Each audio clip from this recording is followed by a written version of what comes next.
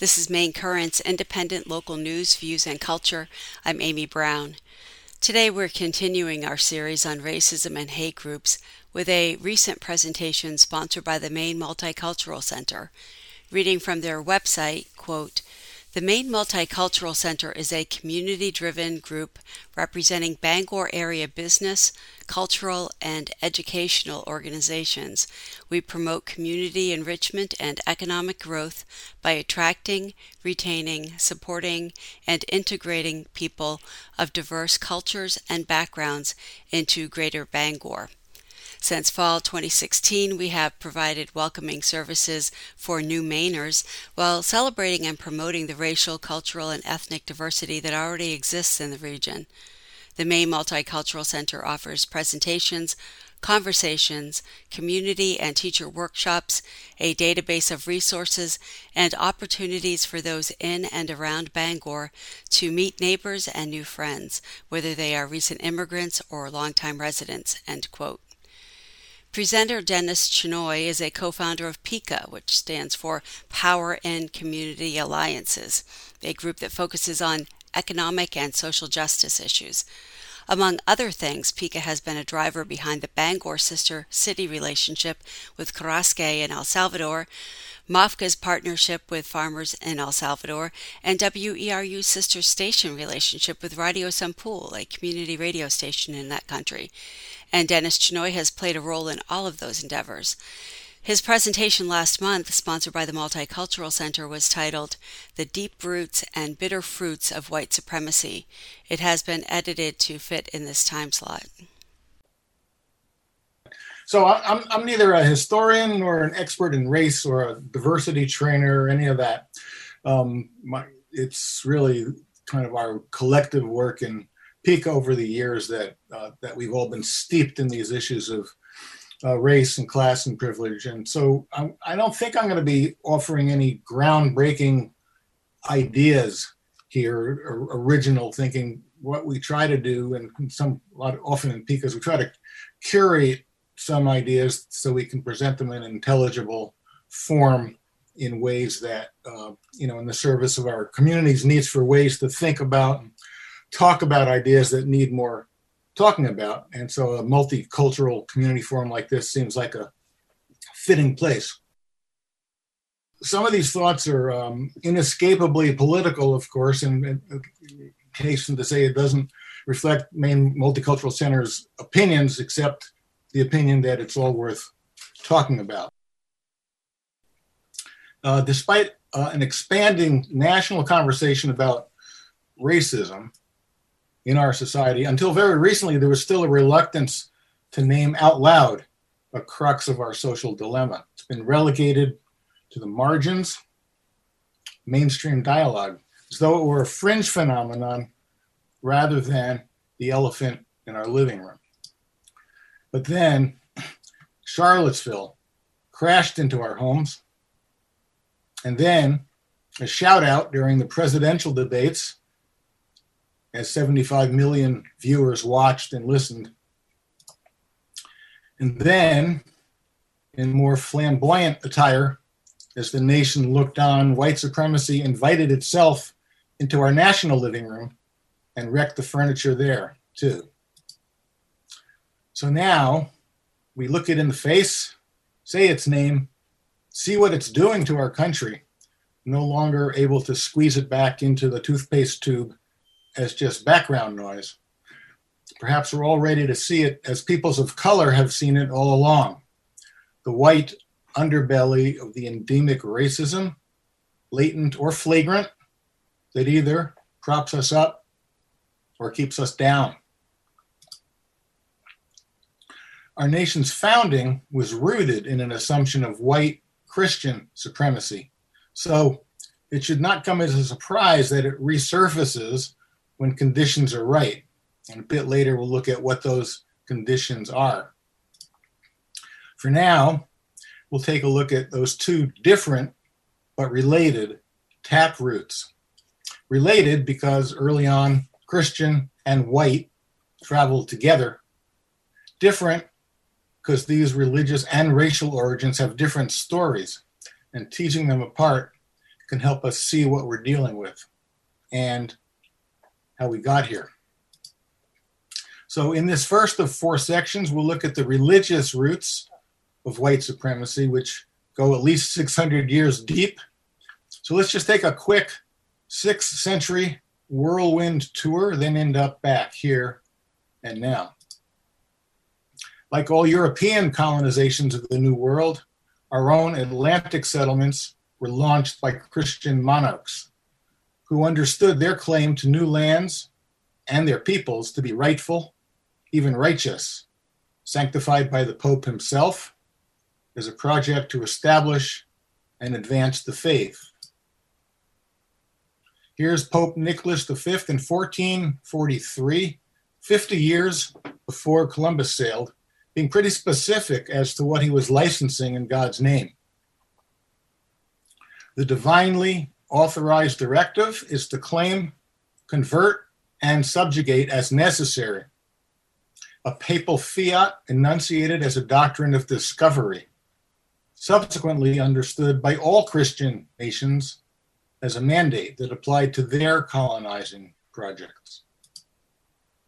Whether by Spanish Catholic conquistadors, bankrolled directly by His and Her Majesty in the Caribbean and points south, or later, in our case, by Protestant settlers sent forth by private investors in a royally chartered company, seeking to establish lucrative trading partners with the mother country.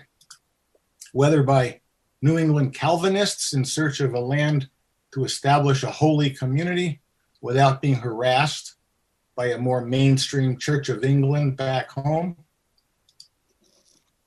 or by a more traditional Anglicans in Virginia. The shared vision was that theirs was to be a Christian country. To be more specific, a Protestant country, governed by Christians and in accordance with their particular understanding of God's word. Writ large, across the continent, this was our imagined manifest destiny, taken for granted by the founders and by those to whom they passed the torch. God's plan, a Christian country spanning sea to shining sea,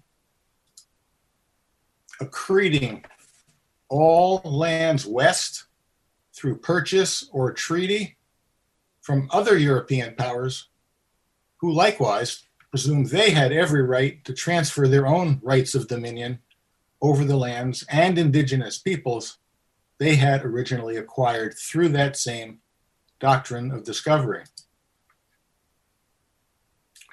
The doctrine unilaterally proclaimed by a medieval pope and embedded into US law nearly 400 years later by the Supreme Court in a landmark case called Johnson and McIntosh. Then, settling those lands, claimed by hand-me-down, transferred discovery rights, by sending forth waves of well over 1 million homesteaders to 1.5 million acres, hard scrabble pioneers setting out to make new lives for themselves, having no reason to doubt that the lands they were granted were our government's to bestow. For them, a ticket to a new life, hard won by honest, rough work, and having no reason to imagine themselves to be a colonial expeditionary force. But for the indigenous nations, not a party to the deal, a slow motion eviction notice to be played out over decades, enforced as required by violent vigilantism and US Army troops. A history of genocide, were it to be told, by those who didn't share the Christian nationalist vision of manifest destiny, and of dispossession as implemented by settler colonialism, a term none of us likely learned in the elementary schools we attended. This credo, the conviction that the United States is and must always remain a Christian and Christian-governed nation, no matter who else inhabits the land and what they might think about that, has persisted since the founding. But while the message of national obedience to the Lordship of Christ is no longer one embraced by a majority in today's more robust, multi-religious, multi-ethnic society, it continues to be preached not only by a faction of evangelical leaders and media figures, but by some of the highest government officials in the land. Majoritarian disregard of that message these days evokes a sense of victimization in those who hold that we are, and ought to be, a nation exclusively devoted to worshiping Jesus Christ. Even offering season's greetings, rather than Merry Christmas, can meet with indignation in some quarters as an act of aggressive political correctness, until what seems to be, to some, like just a simmering kerfluffle, flares into a serious statement of purpose, juiced by white Christian nationalist groups who have always been in the wings. And we see concerted backlash by those who feel deputized by a commander-in-chief and others to take their country back. Here's what happens when acolytes take that advice. You may have missed this particular video clip in January, but I found it pretty stunning. In the midst of ransacking the House of Representatives, these particular patriots, intent on stopping the steal, ostensibly of an election, but more broadly, the theft of their white Christian country, abruptly stop everything to have an impromptu prayer session, asking divine help for their mission. White Christian nationalism is, of course, a minority sliver of a many-splendored and diverse religion. We're focused on it here not because it's representative, but because its strident prominence right here and now demands our concern. So we're going to leave that religious roots for now, and we'll talk about racial roots, part 2 there. What's fascinating, I think, anyway, and at first counterintuitive about the racial roots of white supremacy is that unlike religious entitlement, which preceded our nation's founding by centuries, claims to supremacy based on race hadn't much been existed at all, but actually had to be invented, which may sound a little bizarre, but stick with me here. Let me just take you back to the Jamestown colony in the late 1600s Virginia. So the indigenous population, some of whom were enslaved, had drastically diminished as they succumbed to European diseases to which they have no immunity.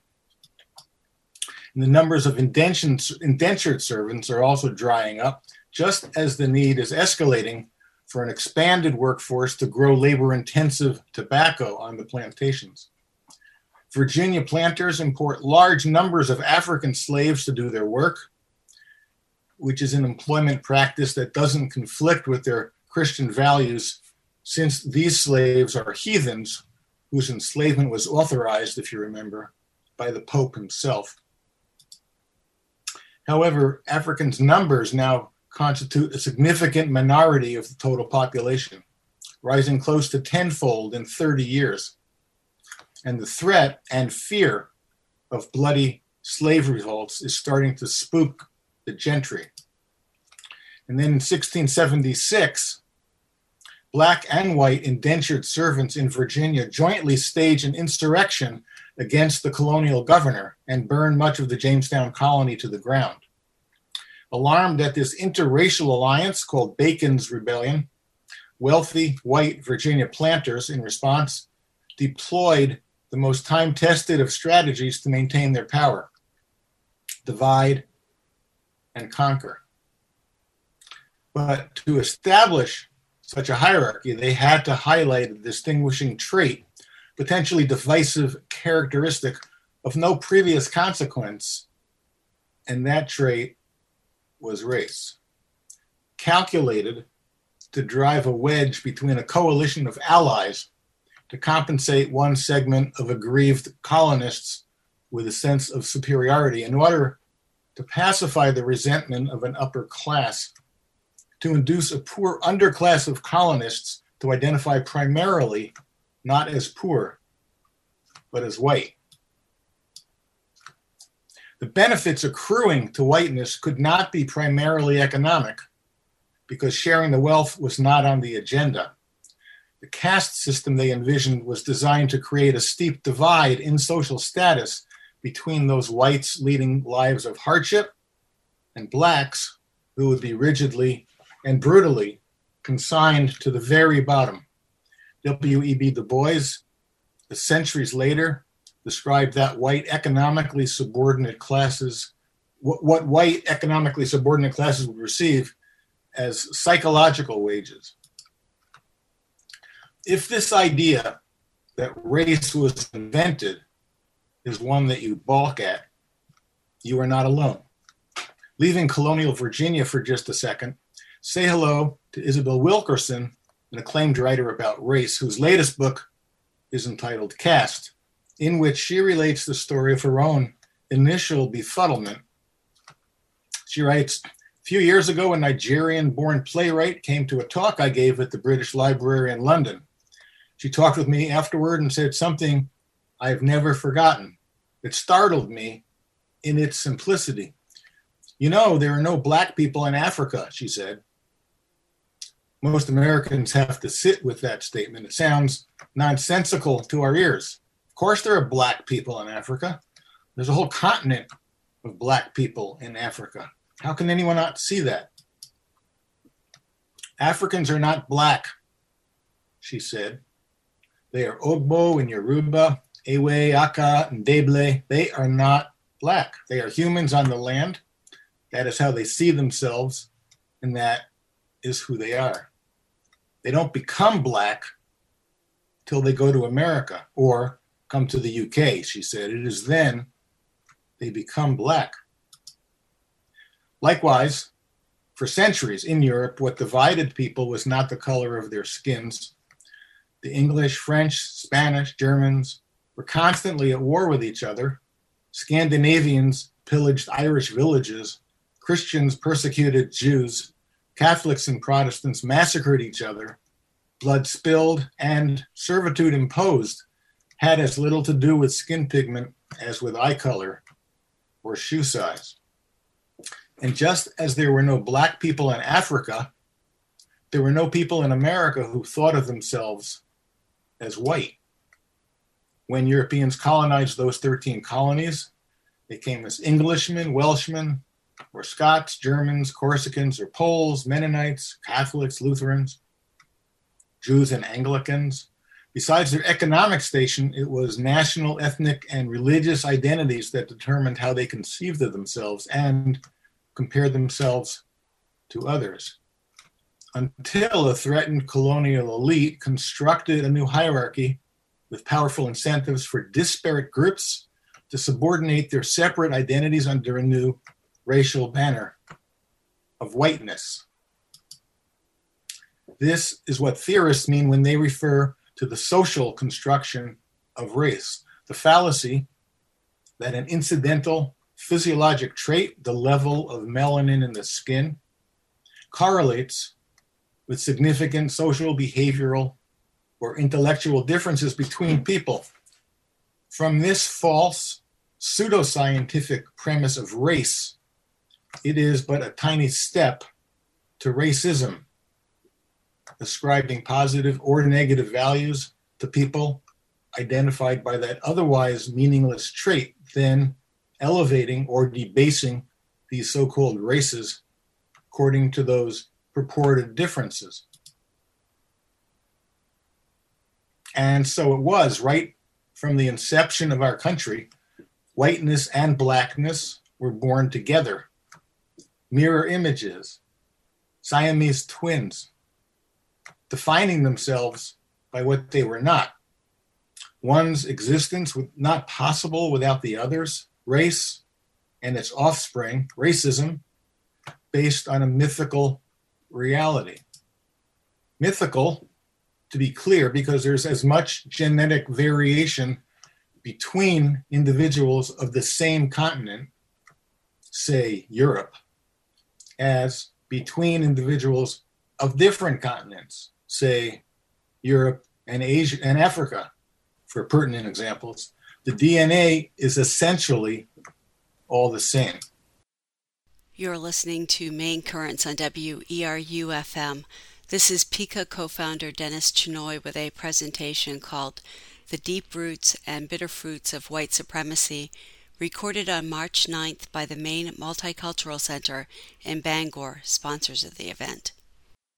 So, to get back to our beginnings, having created the black and white creature called race, within 6 years of the Jamestown Rebellion, the Virginia House of Burgesses, through a series of slave acts, set about conferring on whites a position of dominance and consigning blacks to live lives of degradation and bondage. For starters, indentured servitude for blacks, previously for a set period, was by law extended to lifelong servitude, that is, slavery.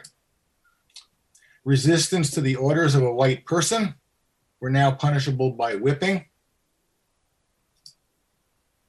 Specifically, the law exacted 30 lashes, well laid on. Owners who killed their slaves in the course of punishing them were not to be held liable, enshrining impunity for white on black violence into law. The law's chapter and verse read, "If any slave resist his master's correction and shall happen to be killed in such correction, the master shall be free and acquitted of all punishment." As if such accident had never happened. So this is the Black Lives Do Not Matter Act of 1705. Since heathen status was a fundamental Christian justification for slavery, the dilemma of how to contend with baptized slaves was reconciled by simply declaring that baptism would no longer exempt blacks from bondage. And the most enduring and radical legislation was this. Centuries of English common law held that the father's legal status determined that of his children. The Virginia legislature switched paternal to maternal, and that change now consigned children of enslaved women to be slaves themselves, creating slavery that would be hereafter hereditary for generations without end, providing as well license for white men to make sexual use of black women with impunity. 100 years after hereditary slavery was codified in Virginia, that institution was now embedded in our national constitution. We, the people, knew who they were and who they weren't. Black lives mattered only in as much as 3/5 of their enslaved numbers would be added to the census of the white population to increase the number of representatives that southern states would have in Congress. Fast forward another 100 years or so, here's the 13th Amendment abolishing slavery.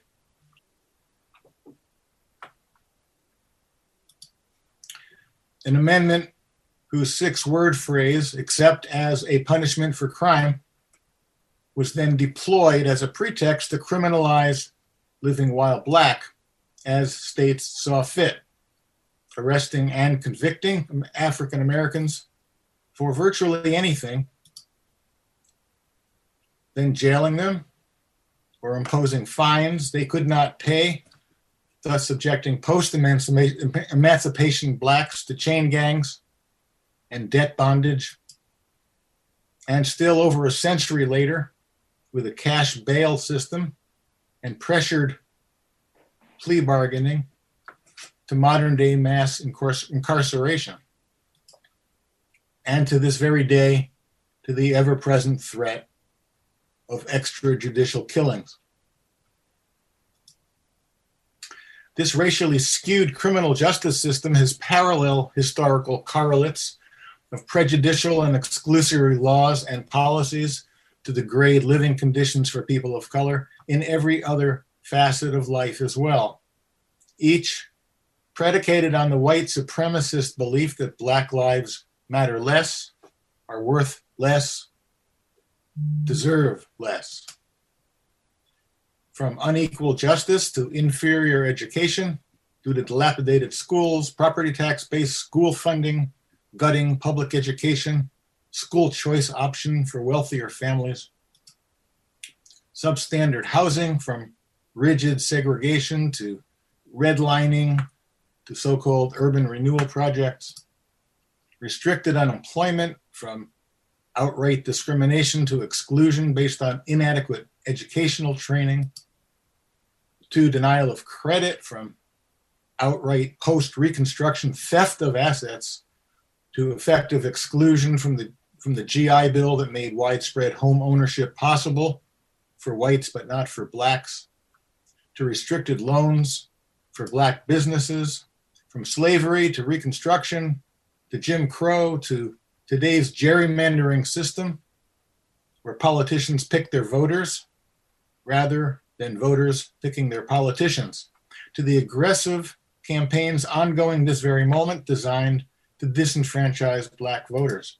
All policies, not just attitudes, each amplifying the damage of the others, the very opposite of a safety net.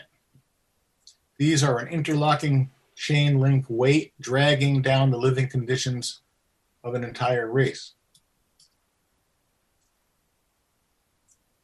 We can reasonably call the social pyramid constructed by white supremacy nourished by it both, religious and racial roots, by its original full name, white Anglo-Saxon Protestant supremacy, whose apex has broadened slightly to include wealthy white Protestants of other ethnicities. Here's a broad strokes depiction that lacks nuance, but provides an overview. It features a gray scale with various degrees of privilege and acceptance, as various other nationalities, ethnicities, and religions over the generations have migrated their way along its gradients. In the top tier, there are differing shades of white, distinguished by the cultural passport of whiteness, blended with different levels of economic comfort. While non-white peoples and more recent arrivals languish in a zone of closed doors, more stifled opportunities, and cultural hostility. But one constant throughout our history is that African Americans as a demographic have remained firmly mired in the basement of this triangle, under the weight of the multiple systemic structures designed from the very inception of our history to cast Blacks out and keep them down, even as their stolen labor provided the economic foundation of the nation's wealth. So, in addition to the heavy burdens of structural racism, white supremacy has also afflicted us all with another derivative cultural illness with a life of its own, compounding this exploitation. An overlying oppressive layer of both insult and injury created by the mythologies of racial stereotyping originally fabricated by white people for white people to rationalize the practice of slavery. Since who among us wouldn't prefer to view ourselves as virtuous and our actions honorable, acting in accordance with God's natural law?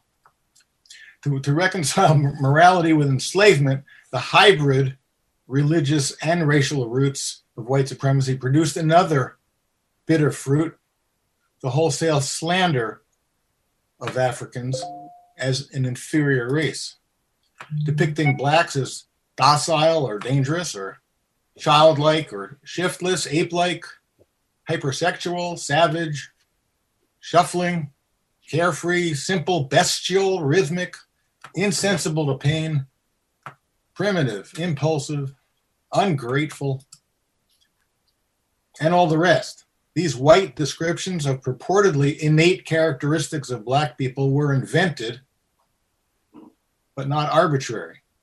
Some were to paint victims not just as genetically inferior, but as a species apart, in order to not view barbaric treatment of other human beings as uncivilized.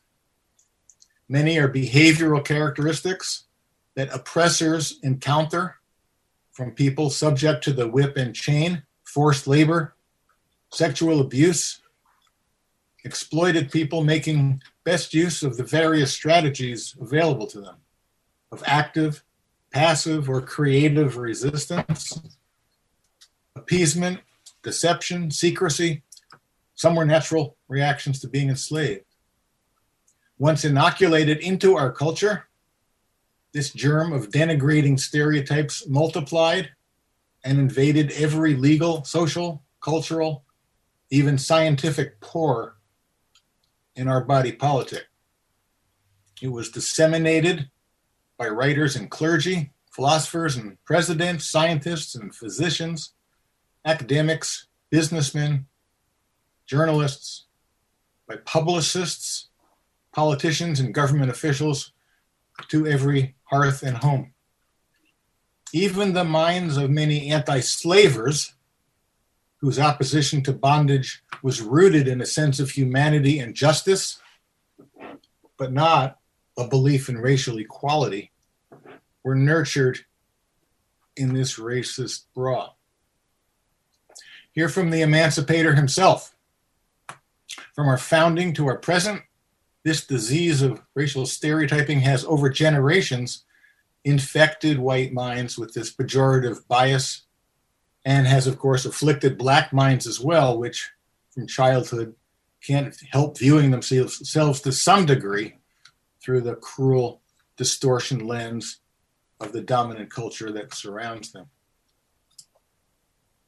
This is not just antebellum American history. The outcome of the Civil War did little to eradicate this illness in its continuing forms.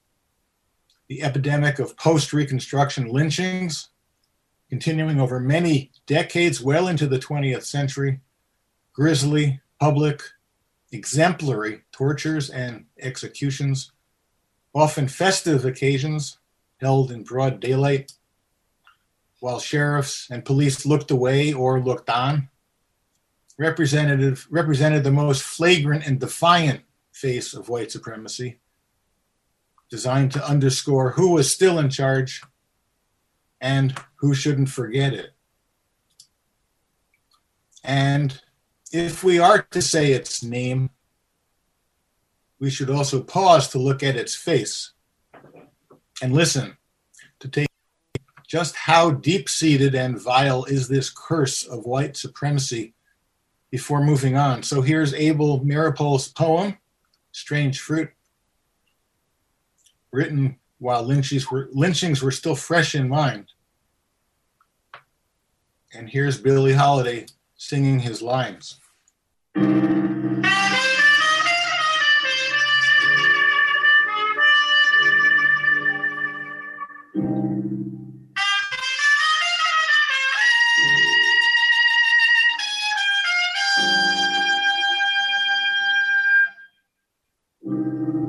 Southern trees bear strange fruit, blood on the leaves and blood at the root, black bodies swinging in the southern breeze, strange fruit hanging from the poplar trees. So, strange and bitter fruit. A cultural disorder this old, this deep, may wax and wane, but does not disappear. Over 3 centuries, it is mutated into a secondary and distinct social malady with a life of its own and is embedded in our social DNA. One need not subscribe to an ideology of white superiority to harbor this endemic cultural virus. One need only live in a society with white supremacist roots. Likewise, one needn't personally have had anything to do with the origins of white supremacy in our country to benefit from the structural advantages that white people, natural born or immigrant, enjoy by virtue of their skin color, or to be infected with a racial bias, flagrant or subtle, that surrounds us all. It's not our fault, but it is our inherited cultural genetic illness for us to contend with, first step of which is acknowledging the diagnosis. And likewise, one needn't be well off for skin color to confer benefit on us. Racial privilege and economic disadvantage often coexist. Remember, it was wealthy Virginia planters in the first place who codified race-based discrimination to deflect and compensate the grievances of their poorer white colonists. But that concept can be a tough sell to white folks who themselves don't enjoy a life of leisure, who may not have much interest in Virginia colonial history, and who might reasonably bristle when portrayed as privileged. White supremacy confers relative, not absolute privilege. Privilege is hard to appreciate if, as most of us do, we look upward at those with more assets rather than below us, to take in that we are cushioned by the floor of a caste structure that spares us situations far worse. Because, as bad as it is for so many white folks, it is far worse, tenfold worse, for Black families.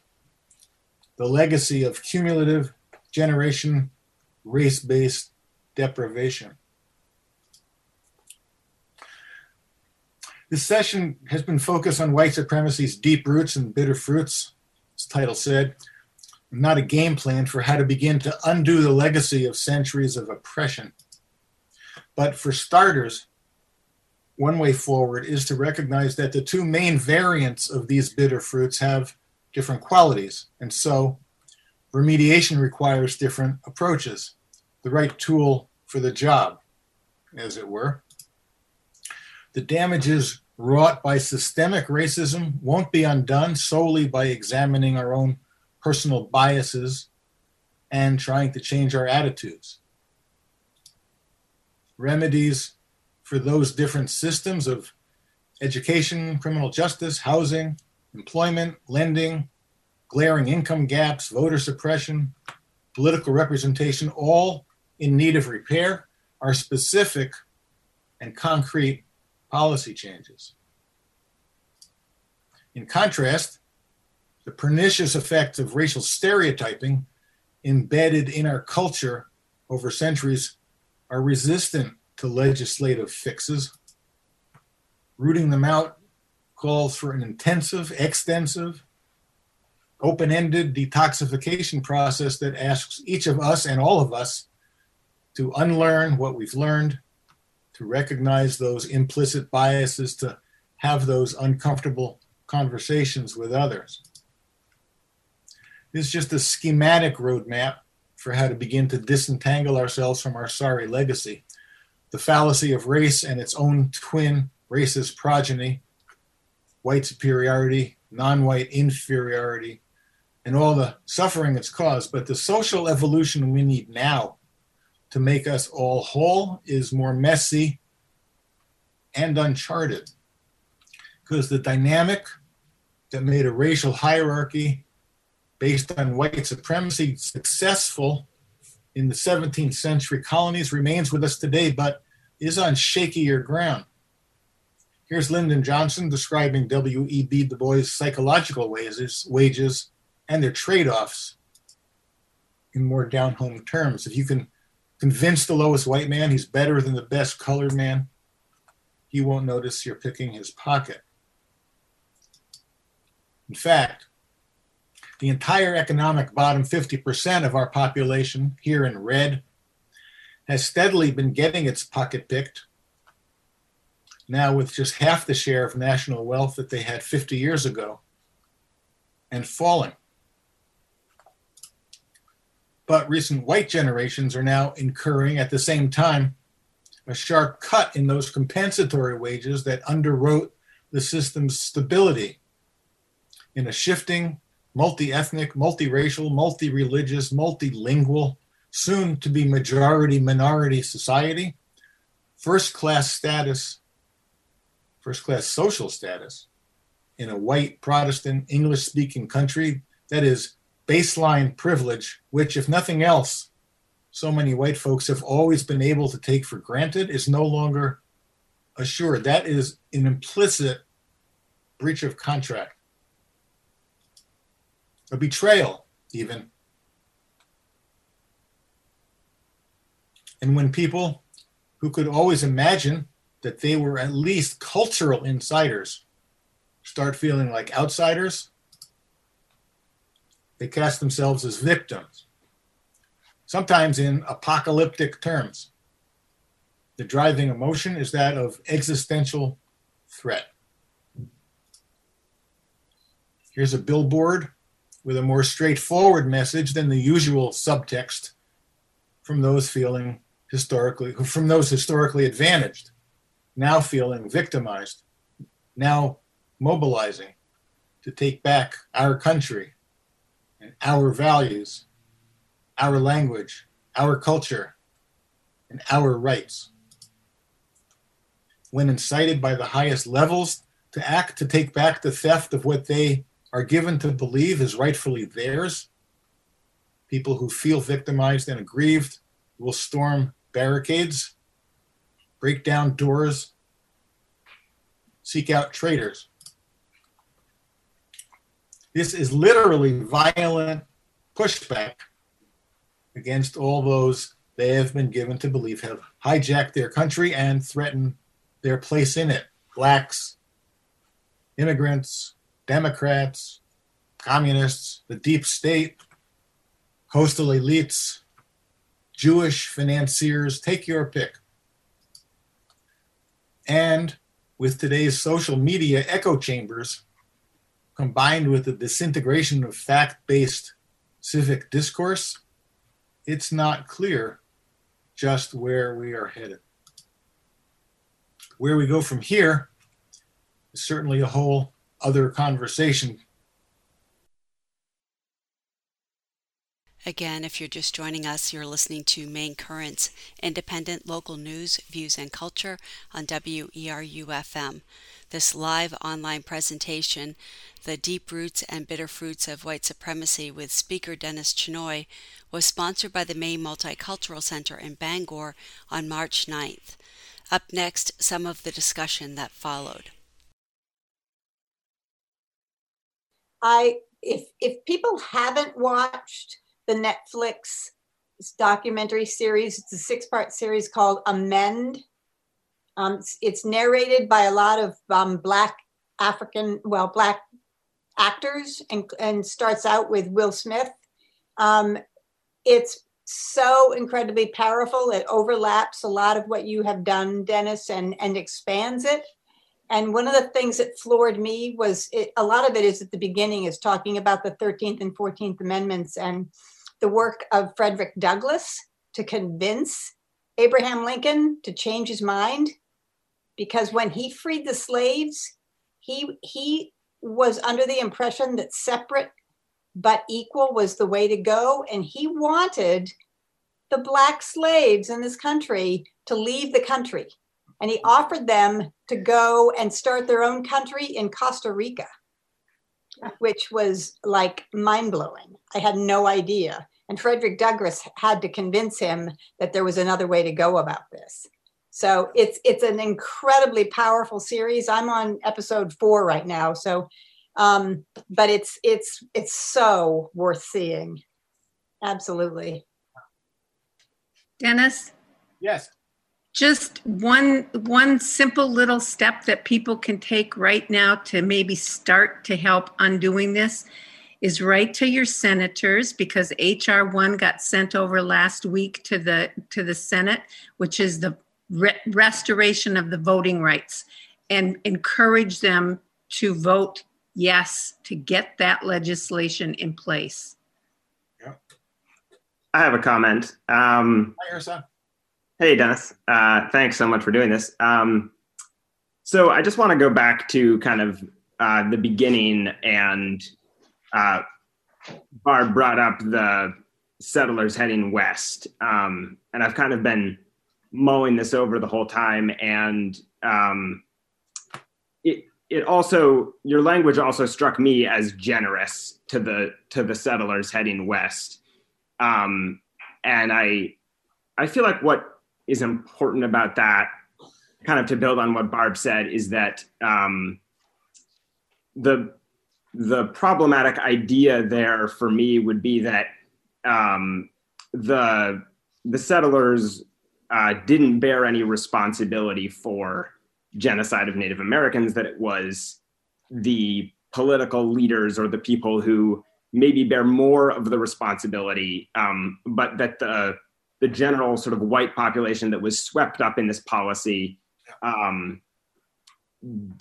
sort of doesn't bear responsibility. And I would give them responsibility. And so fast forward, I would say the same about, mobs of thousands of white people, sometimes the entire community, that would turn out for a racial terror lynching in broad daylight, sometimes at the courthouse lawn with food trucks and postcards being printed with pictures of the lynching. People would, get those postcards, send them to each other. Afterward, they would take home body parts as souvenirs. So that mob of white people sort of standing by, similarly, I would give them some responsibility. And the reason that I think that is important for today is that I think there's a tendency today to give the responsibility for white supremacy and racial injustice to others, to say that, because some of the things that Donald Trump says are outlandish, or, other people wave Confederate flags or wear horned helmets, or sometimes say explicitly racist things, that that this is theirs. And so I think that's important, because in the same way as those settlers heading west, I think that this is ours. And so I wanted to say that, because those things that you listed that people could do, I feel like it's easy to see those as things that sort of we could do out of the goodness of our heart to address someone else's problem, rather than things that, we urgently need to do because this is something that we are causing and perpetuating, by our inaction. And, I just think back to James Baldwin saying that a civilization is not destroyed by wicked people. It is not necessary that people be wicked, but only that they be spineless. Thank you for that, Ursa. I guess what I'd want to just say to that I probably didn't communicate what I meant to mean in terms of settlers. And thank you, Barbara, again for all I meant to mean was that I suspect that the settlers were not as conversant as was Supreme Court Justice John Marshall, with the doctrine of discovery as the formal reason that they could be given free land by the government. I didn't mean to mean that they didn't consider the First Nations scum or racist or worthy of genocide, really. So, I mean, I think that might be a difference without a distinction. But yeah, thank you for bringing it up that way. Anyone else? John? Yeah, I want to first really thank Ursa for what he said so eloquently. And kind of add to that, I think the hardest piece of this is really understanding the truth of what's happening and understanding the truth of our own roles and the truth of what we're carrying around, not necessarily consciously, that we act out. And that's tough because that process can destroy a lot of pleasant illusions we have. But I think that's essential. And I think if we really work on that, then the things we need to do sort of become more obvious because we're seeing them every day then. But that's the hard part, is not finding it. It's easy to make fun of, like someone said, the guys with the horned helmets. It's harder to look at our own position and how what's involved in the position we're in right now. I actually have something to add to that. I'd like to go. I followed the protests online all year, and what I saw is that one thing I could do was have conversation, sitting here on my computer, have conversations. Like, I wanted to talk to racists, but then when it comes down to well, who do I talk to? Oh, my neighbors, people who live in my apartment complex. And then it gets to be I don't want to ruin our relationship or our situation because I have to live here. But the people I mostly follow people in Seattle and Portland, and they would say, yeah, well, that's what we have to live with. Every single day we're living with racism right next door to us. And it is a big deal, but they were basically calling on the white privilege to be willing to make that sacrifice in order to help.